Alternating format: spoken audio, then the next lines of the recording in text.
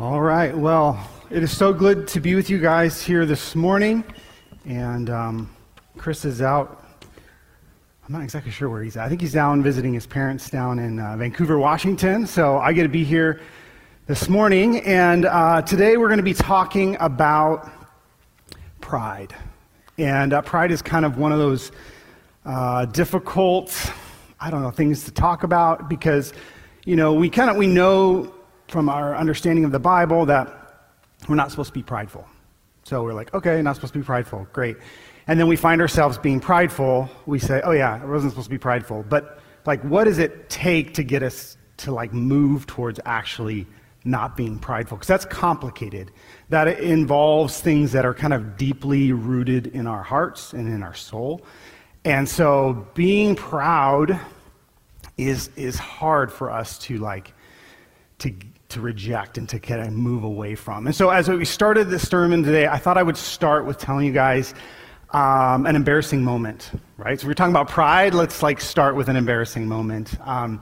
So some of you guys may know, some of you guys may have heard this story before because it's kind of a fun story, but that I have been working for a company called Limitless Minds.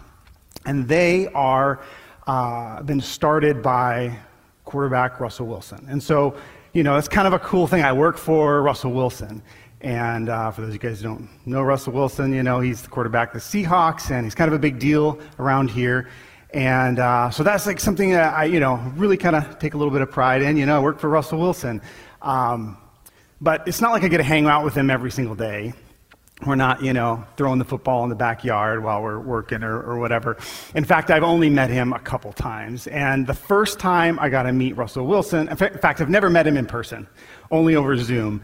But the first time I got to meet him, I was super excited, and he was going to do a keynote speech. He was going to do a keynote speech to a large group. I think it was Microsoft or something like that. And so I, as the resident tech guy, was setting up the Zoom call. So we got on early, and we wanted to check the audio and make sure everything was good. And so there I am, I kind of get on early, and I'm like, okay, I'm about to see Russell Wilson one-on-one, just me and him. And so I'm just hey, be cool, be calm, you can do this, it's no big deal, just, So he pops on, all of a sudden his camera comes on, and I'm looking in his office, and it's painted green. It's got all these books, and he looks and he's like, "Oh, hi, I'm Russ. Who are you?" So I'm like, "My name is Matt, and I'm here to help you get started." I'm just nailing it, right? Just very, very professional. And he's like, "Oh, hold on, I got to go get some headphones." So he disappears. So I'm just sitting there looking into his office, and just sitting there thinking, "Okay, this is good. I've done it." I was just calm, didn't. Then all of a sudden, just kind of over the top of the computer, I see a little face peeking down. And it's his wife, Sierra. And she's like, "Oh, who are you?" And I look up and I see her, and I'm like, totally caught me off guard. And she sits down in Russ's chair, and she's like, "How are you doing during this pandemic?" She goes, and she's just the sweetest, most caring person, And I'm just like, we're fine. I literally said, "You're fine," 10 times, and I'm like, how do I get off this video? I was just totally blew my cool. I was the most, I don't know. It was like I was being a fan. Yeah, it was just fanboy over the whole thing, and totally embarrassed myself and couldn't get off the screen fast enough. And then the rest of everything, went, and it was fine and stuff. And I asked ourselves, why do we care so much about what a celebrity who doesn't even know who we are, what he thinks? Well, why do I care what he thinks of me or his wife, right? And really it comes down to kind of this issue of pride.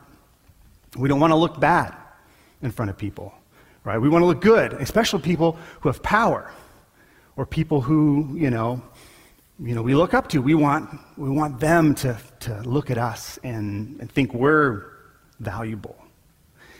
And so whether we're aware of it or not, I think pride is something that is just, is a part of who we are. And it takes a lot of work of God working in our souls to kind of start prying us from our personal pride.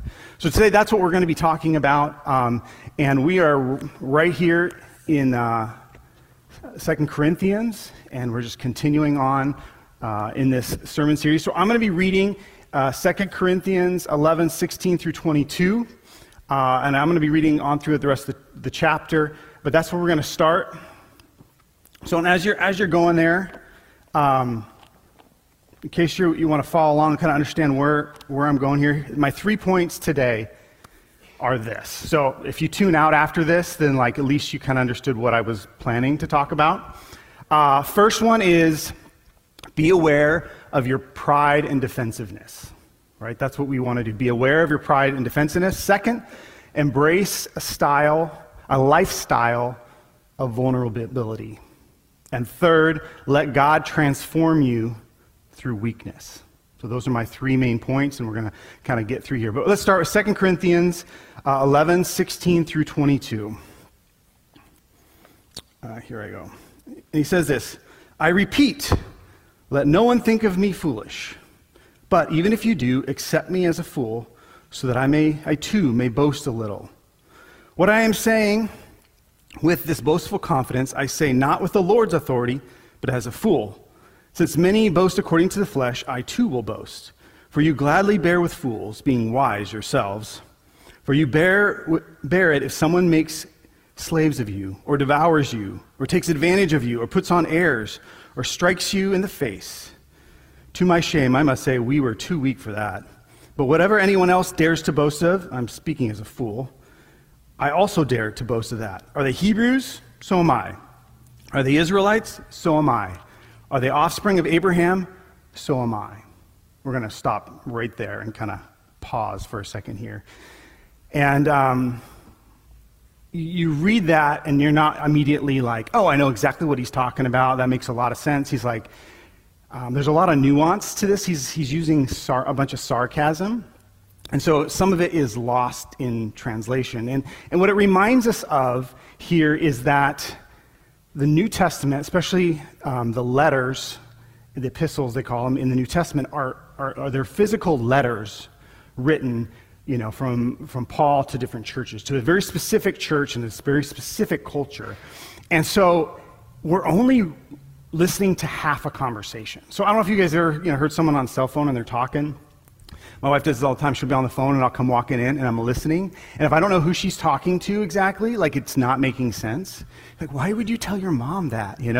Oh, it's not your mom. Okay, we're just listening and you're trying to piece together what the conversation is on the other side, right? And so these letters are not rich theological essays for us to Paul's saying, here's the 3 points on how not to be prideful, right?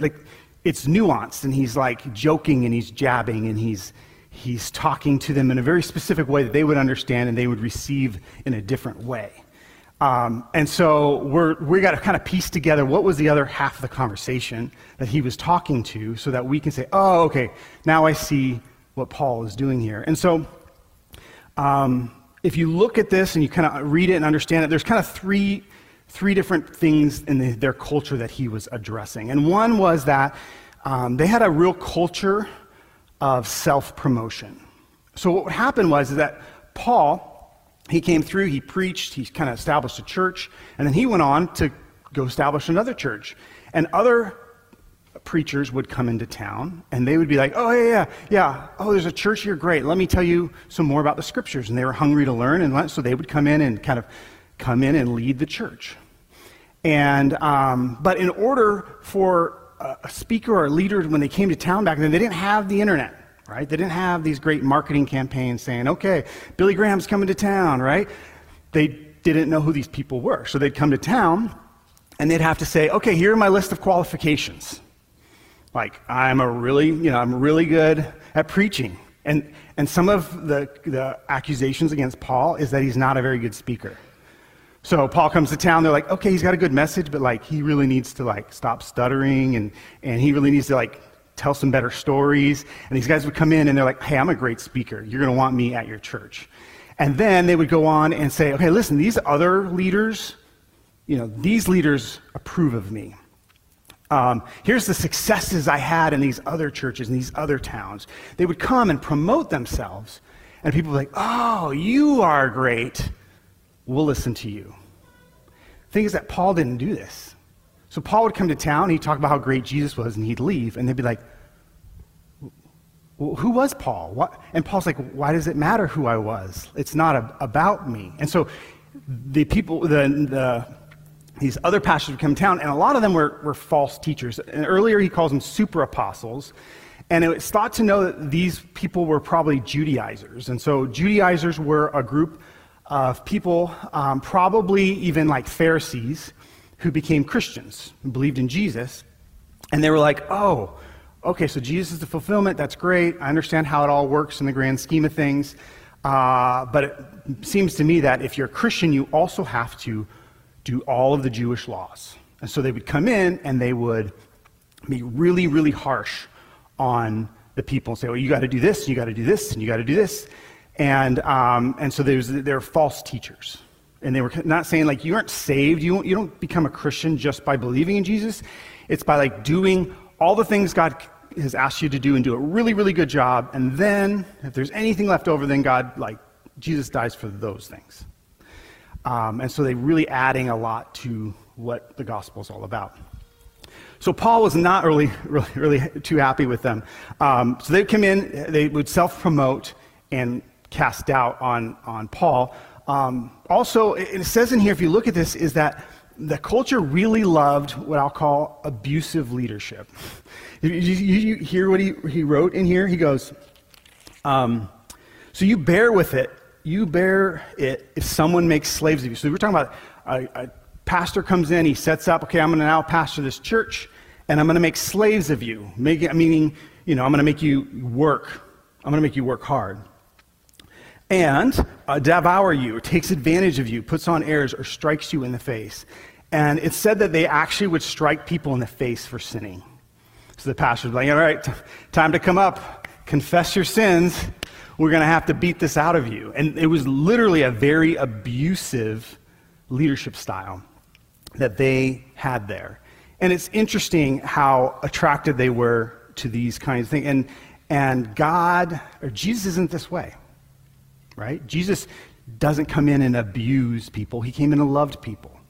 He didn't, he didn't put them a yoke of slavery. He came after the lowly of heart. And in fact, he always said, you don't have to be first, you should be last, right? Let the last be first. And so Jesus kind of turns all this stuff on its end. And the third thing they did here, and I'm going to come back and talk a little bit about how we're very, very similar to this. You're probably picking that up as I'm reading. You're like, oh yeah, we're kind of, we are very, self-promoting in our culture, right? And we tend to be drawn to kind of these really powerful, abusive leadership styles. And then the last one that I would say that they are doing here is they defined success wrongly. So we do this a ton in our culture too, right? So, success was, power, and success was like, look at all these things I've done. Look how many, baptisms. Look how many people got saved. Here's the numbers behind everything. Here's the finances behind everything, right? And so these guys would come into town and they're like, you can trust us because look at our wealth. Like they would come in and say, because I'm wealthy, God obviously is blessing me, therefore God's hand is on me, therefore you should listen to me. And so they defined success wrongly. And so Paul didn't have a lot of money. In fact, Paul could not afford to live solely on his preaching, the money that he got from churches, that he had to work. And he worked as a tent maker, and he worked like almost his whole career, he worked. And Paul says there were times where he went without, and there were times where he was doing all right. But in their case, it looked like he was not truly, doing okay. He was not financially making it. And so they defined success wrongly. In Pete Scazzero's book, this is a pastor that I really love to follow, Emotionally Healthy Discipleship. And it's kind of really spoken to me, but he talks about we as a church do the same thing. We define success all wrong. And then in North America, it's all about like bigger and better, right? You want more people, more money. Like we always want the graph to grow, right? And that's how we do business. That's how we do everything. And he says, let's stop and think about how God defines success. And this is what he said. He said, we need to be who God has made us to be. We need to do what God has called us to do in his time and in his way. And that's different from saying you need to be wealthy and successful and be powerful, because that's not how God defines success. In fact, Jesus' ministry would be considered not successful, right? He had a small group of followers. He did all of his ministry, most of his ministry, in a really like fringes of society. There were lots of times where he was encouraged to go into the city and like make his ministry great. And he was like, no, it's not my time. In fact, most of the people, his ministry ended with him dying and most of the followers scattering and saying, we don't follow this guy, right? He did not have a successful ministry, according to what we would think. And I'm just going to pull out this John 7, 3 through 8, just to kind of illustrate this point, because I think we kind of know this, but I think we're so ingrained in the culture of success in our world and on social media, and everyone really just kind of, we want to have a significant life, and we want, to have success. We want to die saying, yes, I was successful. People should follow me because of my success. And we have to be reminded of like just the way Jesus did things was so much different than the way we do things. So John 7, starting verse 3, and it said to him, so his brother said to him, leave here and go to Judea, that your disciples also may see the works you are doing. For no one works in secret if he seeks to be known openly. If you do these things, you should show yourself to the world. For not even his brothers believed in him. I'm going to stop real quick right there. It's like, you remember how many times Jesus would heal someone and be like, hey, don't tell anybody about that. Like, yeah, I'm glad that you're thankful, but like, let's just keep this quiet. He wasn't trying to self-promote. And they're like, okay, you need to go into the city. And if you're going to do these works, we want everyone to see. So I'm going to continue on here. Where was I? John 7, 3 through 9. 6, thanks. Jesus said to them, my time is not yet come, but your time is always here. The world cannot hate you, but it hates me because I testify that its works are evil. You go up to the feast. I'm not going to this feast. My time is not fully come. And after staying this, he remained in Galilee. So Jesus is constantly saying, it's not my time yet. It's not my time yet. Because he was listening to saying, I want to do my ministry God's way, and I'm going to do it God's timing. And we hate God's timing, right? Like God's timing's always 10 times slower than we want to go. And, they're like, okay, this is how you build a ministry. You got to get into the city. You got to do some miracles on stage. You got to get everyone to see it. And then people will believe, and you'll have this huge ministry. And he goes, that's not God's way. And this is not God's time, so I'm going to wait. If you look at the prophets, Jeremiah preached his whole career and nobody listened to him. Like, what a failure. What a failure. Except for, if we define success as being who God has called you to be, do what God has called you to do in God's time, God's way, he was a success.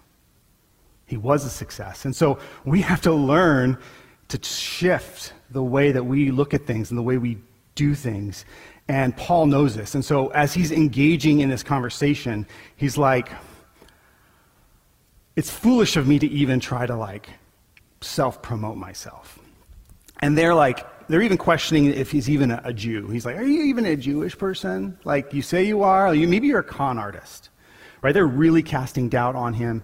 And he is trying to respond in a way where he's not going to respond defensively and in pride. And it almost sounds like he is. He's like, all right, here we go.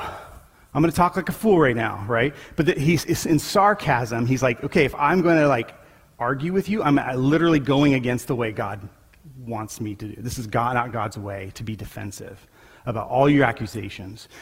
But he's like, here, okay, I'm going to be defensive now. You guys listen. So they're like, okay, he's perked their interest. They're like, okay, how's he going to defend himself, right? They're ready to listen to him. They think this is valuable to them, that he's going to finally explain why he is so worthy of listening. So we're going to move on to the second one. So first one, be aware of your pride and defensiveness. We are all like this. And in our culture, in North America and the United States, we self-promote like crazy on social media. You see on LinkedIn, I mean, our blog posts, our podcasts. If you want to learn how to earn, $1.5 million in 1 year, like go on a podcast, because there's podcasts all over the place of guys who've done it, and they can tell you exactly how to do it, and they're promoting themselves everywhere where you go. And this is our culture we live in. And God's like, that's not my way. And so we need to realize that this stuff is kind of seeped into our hearts, right? We like to promote ourselves. We like these strong leaders. It was kind of interesting in my studies. I heard that if you think about people who are pastors, that pastors attract a certain type of people. And in fact, they say that narcissists tend to be attracted to being up front. And I don't have it here in my notes, but the definition of a narcissist is that, they want to self-promote themselves. And they have this sense of like that they need to be approved of by people around, that they have to put themselves literally as the voice of God up front, right? That's the kind of people who are like, yes, I want to be a pastor. I want to stand up on the stage and I want to tell everybody, I want everyone to look at me and tell me that I am significant because I speak for God. And we love these kinds of people. We love these kinds of leaders when they're strong and they don't have any, they're not emotionally swayed, and they preach at us, and they make us feel bad maybe about our sin, and really, they get up and they're really authoritative, and we love it. We love to feel like the person up front has it all together and he can show us the way. That's not the way of Jesus. And all of us have a little bit of this narcissism where we won't feel like, the world needs to revolve around us, and we have this hole in our life that we need people's approval to make us feel better about ourselves. So we have to be aware that we all have this pride and defensiveness as kind of a part of who we are. And we need God to help us through this. So I'm going to read about how he responds to this. In my second point, embrace a lifestyle of vulnerability. So starting here in verse 23, he says this. Are they servants of Christ? I am a better one. I'm talking like a madman, with far greater labors, more imprisonments, with countless beatings, and often near death. 5 times I received at the hands of Jews the 40 lashes less one. 3 times I was beaten with rods. Once I was stoned. 3 times I was shipwrecked. A night and a day I was adrift at sea. Frequent journeys in danger of rivers and dangers of robbers, danger from my own people, danger from Gentiles, danger in the city, danger in the wilderness, danger at sea, danger from false brothers. In toil and hardship through many sleepless nights, in hunger, thirst, often without food, in cold and exposure. And apart from other things, there's the daily pressure on me of my anxiety for all the churches. Who is weak, and I am not weak? Who is made to fall, and I am not indignant? Okay, I'm going to stop right there. Paul's list of, here's why you should listen to me, was not a list of his successes, right? In fact, he's actually doing a wordplay here, and it's kind of missed in the English translation when he talks about being a servant of God, because their word for pastor and minister was servant of God. And so these false teachers would come in and say, I'm a servant of God. Here's my wealth. God has been good to me. Here's my great speaking abilities. Now come listen to me. And I need the best, I need the best seat in the house, the best parking spot. I am, the servant of God, as though that was something that made you great. And Paul says, you know what? I am a better servant because I am more menial. I'm a more menial servant. So I'm here doing whatever God has asked me to do, doing what God has called me to do, which means, in his case, pretty rough life, right? And so he's honest about his rejection. So instead of saying, look at all these people who believe in me, look at all these people who accepted me, he goes, I went into the city and I was beat.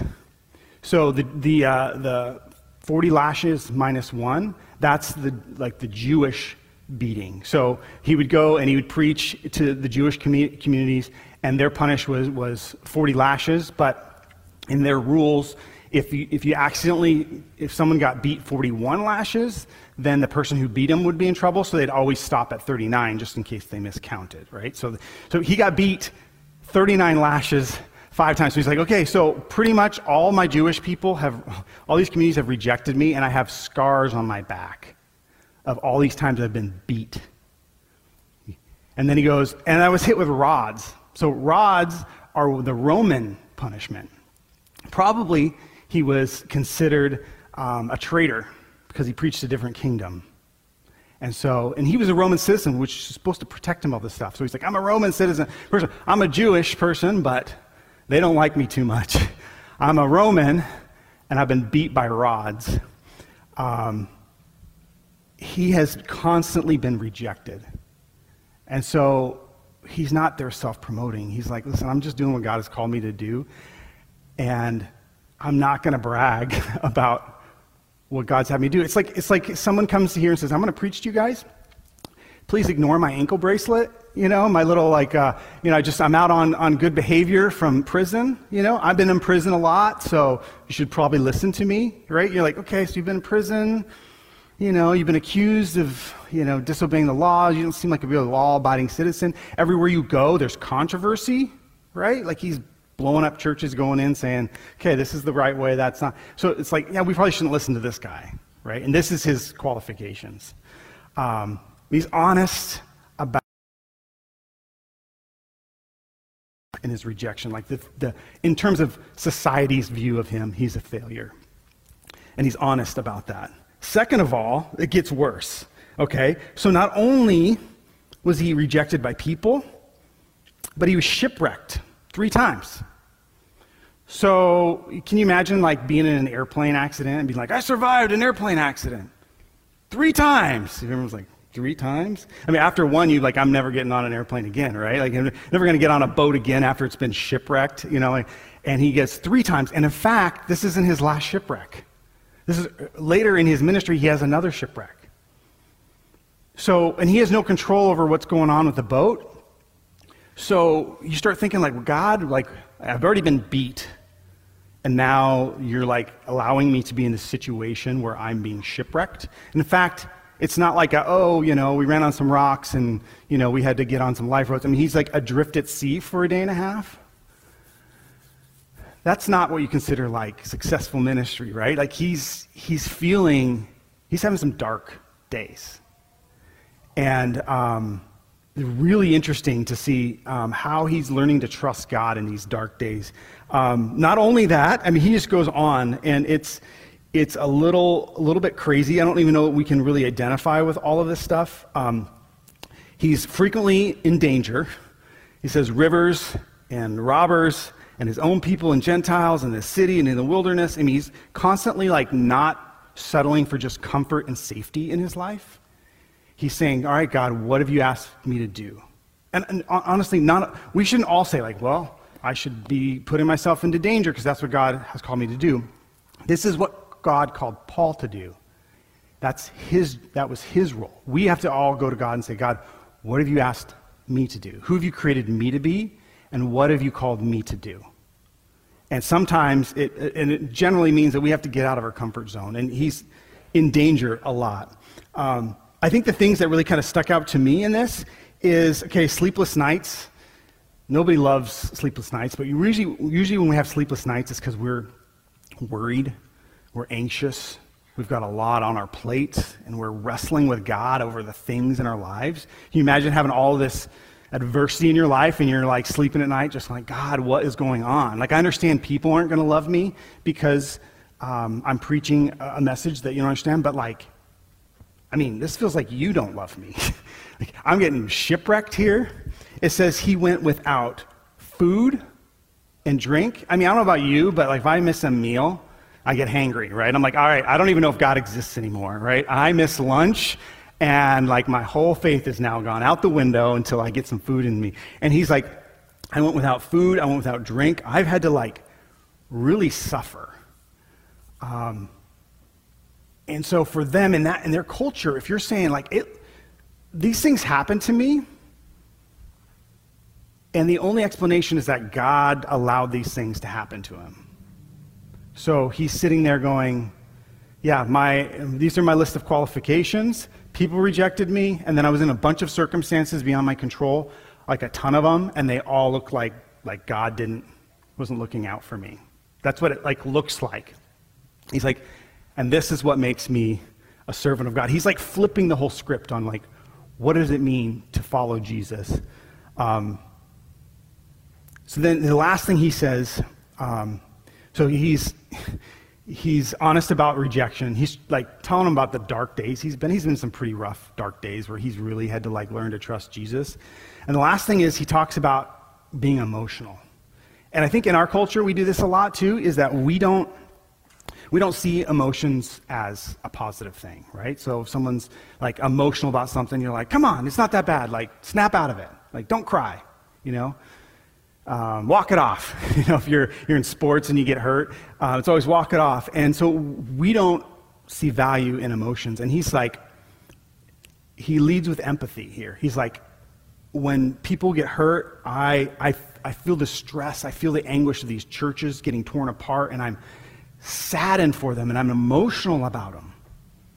And he talks about having empathy and that how it's painful for him to engage in empathy. And as he says, you know, when people are weak, I'm weak. When the people that I love are hurting, when they're in sin, it like affects me. And he's like, I have empathy for them. And we don't do empathy well in our culture, especially not from leadership, right? Like, you want a leader who's strong, and no matter how hard it is, they're like, I got this all together. And Paul's like, I feel for these people. And this is part of like what it means to follow Jesus. I'm going to read this in this book. One more little excerpt I wanted to explain to you guys, because this has been super valuable to me in my life. There's a little chart here. I don't have it up on the screen, unfortunately, but it's like a list of what is weak and vulnerable looks like and what proud and defensive looks like in leadership. So I'm just going to read this to you and just contrast these two. So weak and vulnerable. I allow myself to be sorrowful and troubled in front of others. Or, I cover over my feelings of sorrow and confusion in front of my team. You see the difference there? The way of Jesus is the weak and vulnerable. I admit to my team when I'm feeling overwhelmed. On the other side, I refuse to fall apart, always modeling strong faith and vision, especially in front of my team. Weak and vulnerable, I easily ask for the help and prayers of others. Proud and defensive, I rarely appear needy in front of others. While I will be there for others, I don't look for others to be there for me. I start thinking about like which ones of these do you most identify with. It's humbling. I pray in utter dependence to surrender my will to God, or I pray how to strategically turn a bad situation around to expand the ministry. You see the difference there? And the last one here, I have no problem falling face down on the ground in front of others when I struggle to submit myself to the unfathomable will of the Father. Or I try to stand tall, being decisive and unwavering in crisis, so that others can lean on me for faith and strength. There's a huge contrast in the way of these. And Paul is modeling this weak and vulnerability of like, listen, I've gone through a lot of pain. Emotionally, I'm hurting for you guys, and this is the way of Jesus. Personal story here, and then I'll wrap this up here. A couple years ago, my wife and I started going to some counseling, And as we're meeting with the counselor, my wife started talking about how she's felt that like I haven't been there for her, and I haven't like treated her well in our marriage. Okay, very hard to hear, right? And I'm sitting there thinking to myself, oh yeah, I don't see it, right? I've treated you well, right? And so she starts talking about it, and I'm thinking to myself, like, I'm the good Christian here, right? So I've been steady. We've gone through a lot, and I've just whatever that was going on around us, we're just gonna stay the course, And so she's talking, and the counselor turns to me and says, "So Matt, like, how long have you been emotionally absent in this marriage?" And my heart just like sunk. And he turned to Rachel and was like, do you feel that like you've been emotionally abandoned? And I realized that I wasn't being the good Christian.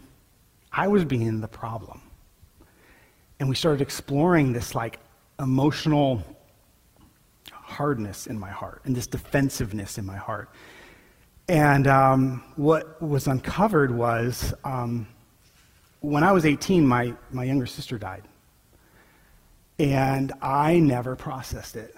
As a good Christian, I pushed it down, didn't want the sadness or anger to affect me and let the devil win. I'm saying this facetiously if you're not catching on to this, but I just buried it. And so when bad things would happen, you lose your job, you're like, well, at least nobody died today. My wife would be like, I'm upset about this. I'm like, yeah, did your sister die today? And in my head, not out loud. Your sister died today? Then carry on, soldier. Like, I had this hardness in my heart. And I made her to feel like if she's feeling emotional, that's her fault. She's the one who needs to love Jesus and pray more. And I have it all together. And it literally took counseling and processing this stuff and digging into my life and uncovering the sadness and literally weeping to my counselor and coming to the end of my grief. I don't know, I'm not sure if it's fully end of my grief yet, but you know what happened through this?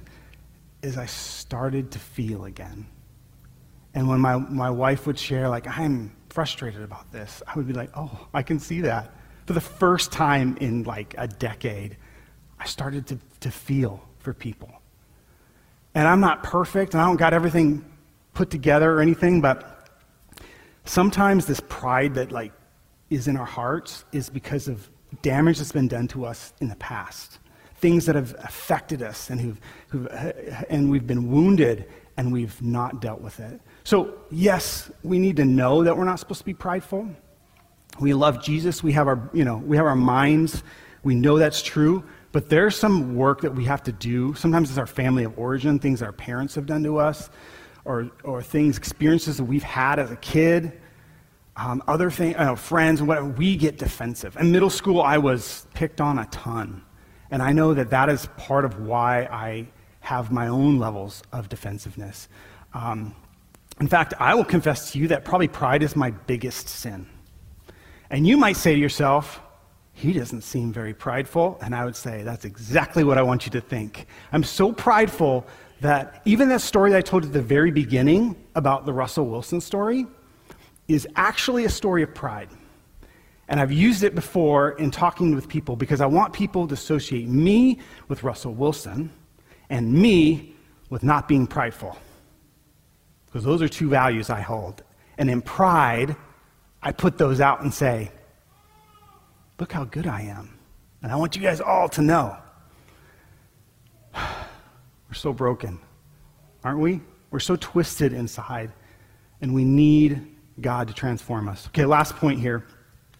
And I believe that this is kind of where it all kind of comes together. This last couple of verses, and my point is, let God transform you through weakness, not through strength. So at the very end of this chapter, he's got this weird story. It's odd.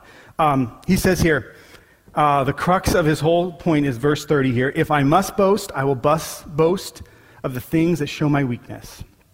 And then goes, the God and Father of the Lord Jesus, he who's blessed forever, knows I am not lying. At Damascus, the governor under the king Artius was guarding the city of Damascus in order to seize me, but I was let down in a basket through a window in the wall and escaped his hands. That's it. And you're like, what does this have to do with boasting? And what I think is going on here, so you can read about this. I'm not going to go through it all. We're running low on time here, but in Acts, he talks about it. So Paul didn't always believe in God. He was a Pharisee. He killed Christians. He was against it. He met God on the road to Damascus. His heart was changed. And then he spent like 8 years like studying the scriptures and re-understanding the way he'd always looked at the Old Testament in light of who Jesus is. And so his first time he's going to plant a church, he goes to Damascus and he's like, all right, time to preach. And he goes in there and he goes, hey, you guys know who I am? Yeah, well, this is what I believe now. And he preaches, and people are like, wow, isn't this the guy who hated Christians, right?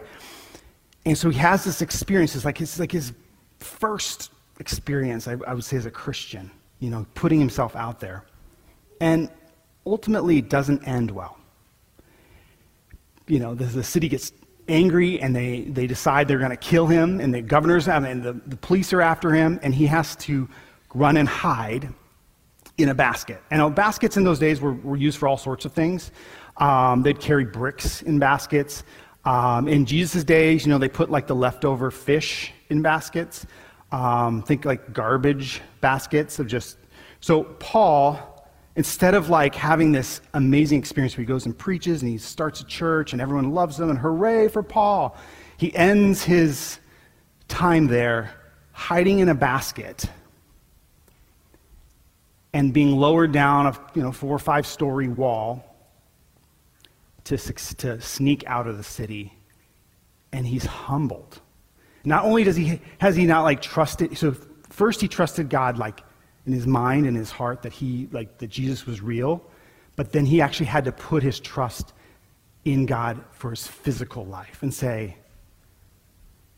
he was vulnerable and he didn't know if he was going to escape. All he did was sit in a basket.